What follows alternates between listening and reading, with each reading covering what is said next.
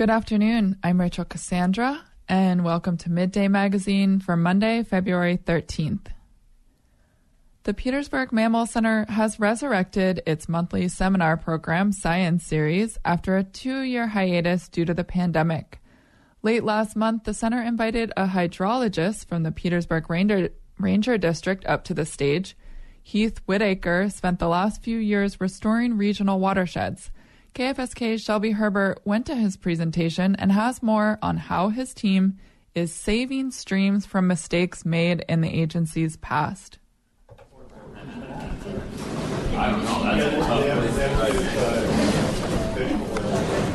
The library conference room is packed with Petersburg residents of all ages eager to learn about salmon on a Thursday night. There are scatterings of inside experts, some biologists, as well as some U.S. Forest Service employees still wearing their fatigues. But they're outnumbered by students from Petersburg Middle School who are there to collect extra credit points. Whitacre begins his talk with a question. Like what would happen to make it easier? Yeah, why do you think we might need to restore something? Yeah. Maybe like if you get trees or things that fall in it that maybe alter the course or make it harder for fish or creatures to live in it? Very good, yeah. That's on the money. Whitacre says the Forest Service had the same idea decades ago. And by removing those trees, they made a grave mistake. We actually had some active stream cleaning projects starting, in the 60s and moving into the early 70s. The Forest Service and ADF&G had projects where they would actively remove wood from the channels in this mistaken belief that they were helping salmon transit through those areas up to their spawning grounds a little easier. We know better now. The logs these agencies cleared were actually part of the architecture of the stream. Removing them had a cascading negative effect that Tongass ecosystems still feel today. And generally, those types of streams are in the worst shape out of any streams I've seen are the ones that have actively had wood pulled out of them. Some of the conditions that are common, simplified habitat, that's sort of the main one. The lack of pools, excessive erosion on certain portions of the stream that change the dimensions usually. Healthy waterways in the forest are essential spawning habitat for the region's salmon. In the audience, longtime Petersburg resident Grant Trask reflected on another instance of federal infrastructure projects harming Tongass salmon habitat in the 60s and 70s. Do we all, everyone here, know why we call this place out the road man-made hole? You guys know the reason for it? The state of Alaska came into being 1968. Department of Transportation, one of the things they wanted to do was to expand roads. And so here on Mitkoff Highway, they were extending it on out to where it stops now. But they needed to borrow some gravel. This is the worst example on Mitkoff Island, if I would guess, on how not to do something. So the state of Alaska, when they put out the contract to extend Mitkoff Highway, they were taking gravel out of this particular spot, and there was salmon eggs all over. And I was told in 1960, by the time they had that gravel laid out on top of the riprap and the other rock and stuff like that, you could see the reddish color for all the salmon eggs on the surface of the Mitkoff Highway. So that's pretty grim. Trask worked for the Forest Service around that time, then fished for nearly 40 years. That's why, he says, he takes threats to salmon personally. Today, Whitacre says his team has settled into the work of cleaning up the previous cohort's mess by recluttering salmon habitat. It's like putting your thumb on the end of a hose. That water speeds up, the velocity's more, you get more power. So just the opposite of that, if I take it like this and I change the dimension and get it wider, you lose power. Less power causes creeks to pan out. Whitacre clicks through slides of streams so shallow they barely tumble over the smallest rocks in the riverbed. The debris is the key. Felled trees create pools where salmon can lay their eggs. They also help regulate water temperature and speed. Unobstructed waterways are weaker and warmer than ones with trees in them.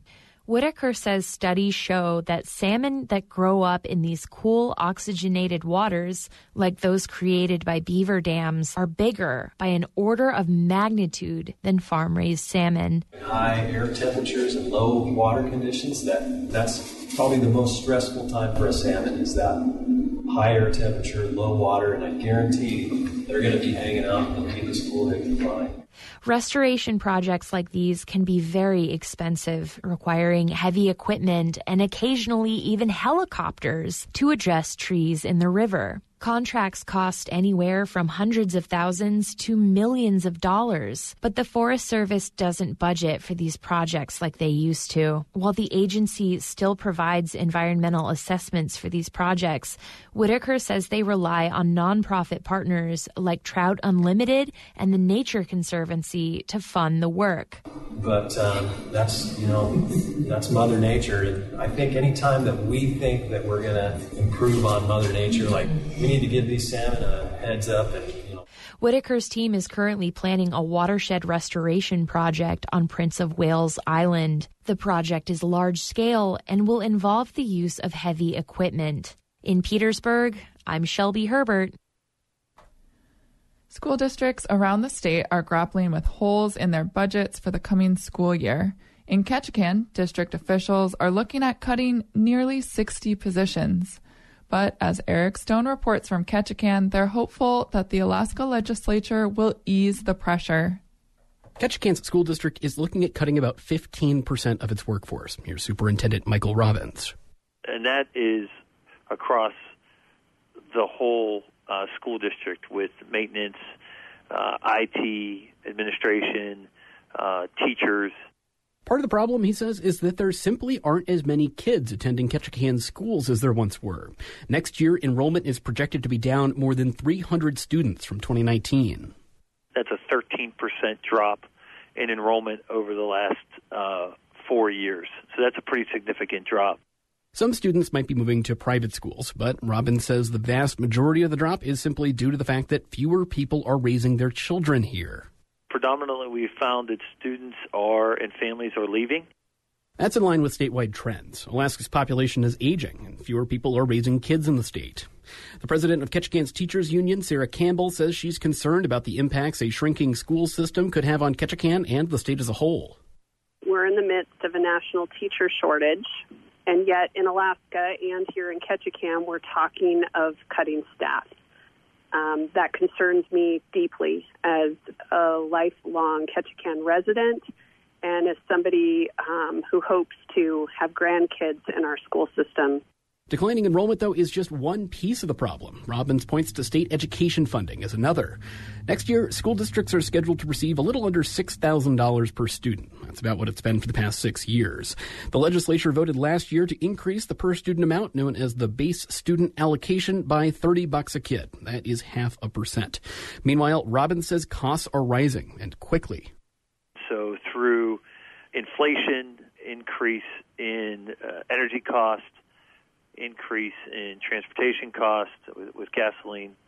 Budgeting has been very difficult for us. Ketchikan might be worse off than others. After years of underfunding, the district is planning to put millions more towards its health insurance program this year. But districts across the state are feeling the pain. They've cut costs, so that means fewer teachers and fewer programs available for students. Retired Homer teacher and school board member Tim Doherty recently told the State Senate Education Committee that his local schools have cut key activities. Our shops were open, not only to the kids, to the community for coming in after school. We had active, not just sports programs, we had debate and drama and music, and they were all top notch. We've lost those things. And Sitka High School student Felix Myers says similar cuts in his district are hurting students. At the high school, we are now down in Sitka, we are now down to the bare bones, as many others have testified. And what that means is that with every teacher lost, you're cutting a program. And when you cut a program, you are cutting students' will to come to school. Many districts around the state are struggling to fill basic jobs like custodians and cafeteria workers, not to mention teachers. In Nome, School Board President Sandy Martinson told lawmakers that her district loses about 20% of its staff every year. She says the salaries her district can offer just don't cover the costs of life in rural Alaska. She's calling for more funding. that would help us support our teacher retention and provide for the much needed costs of living in a remote community. And lawmakers are considering it. Senate Bill 52 is circulating, which would hike the per-student figure by $1,000.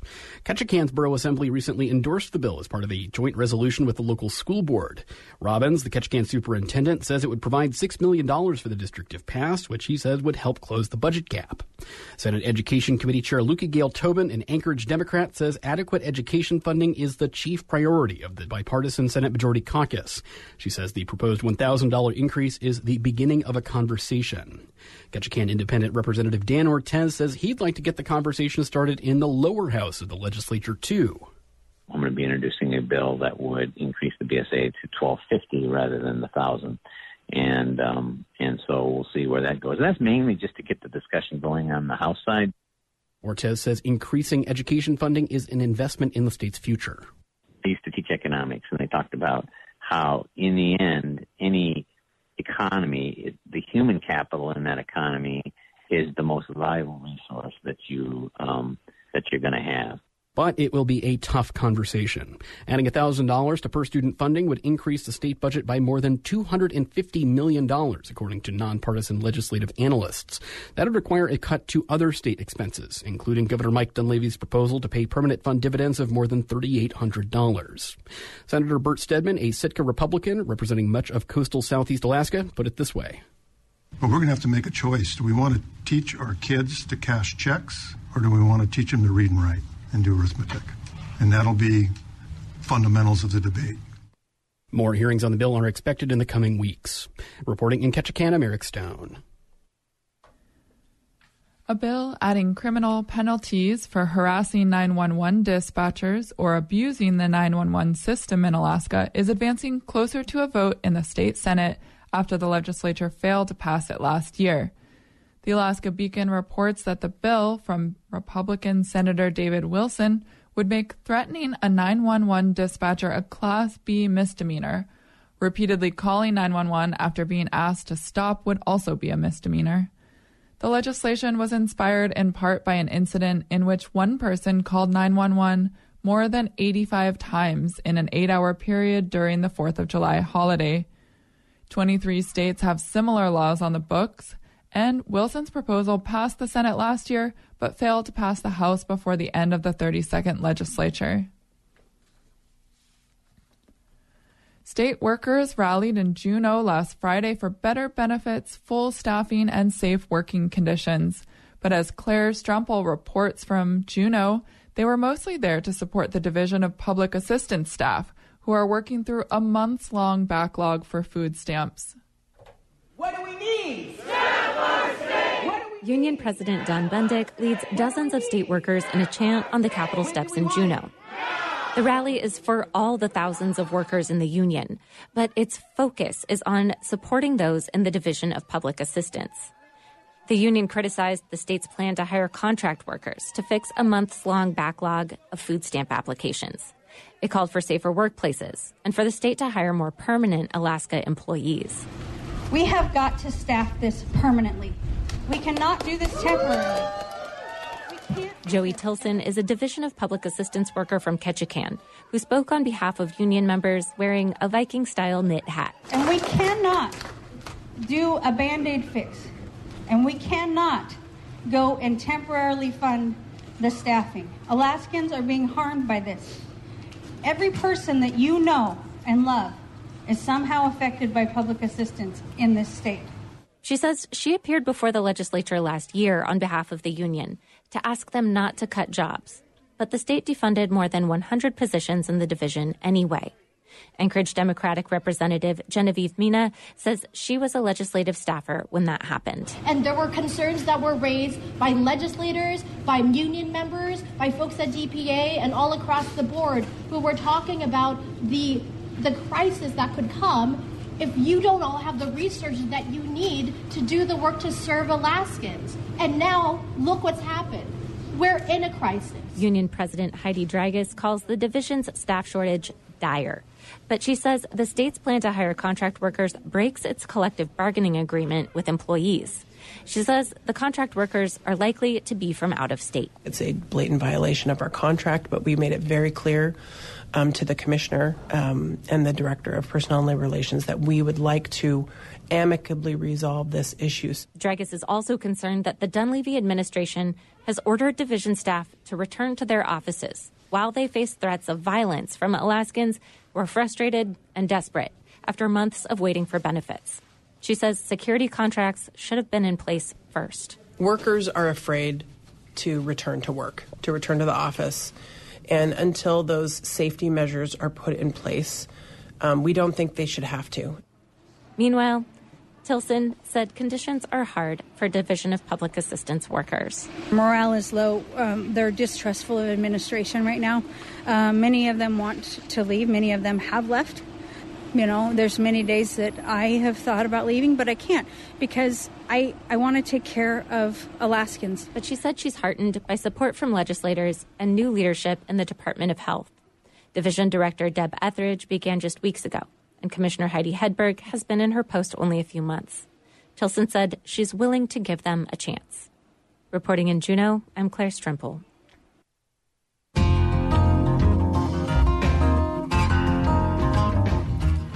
For KFSK, I'm Rachel Cassandra.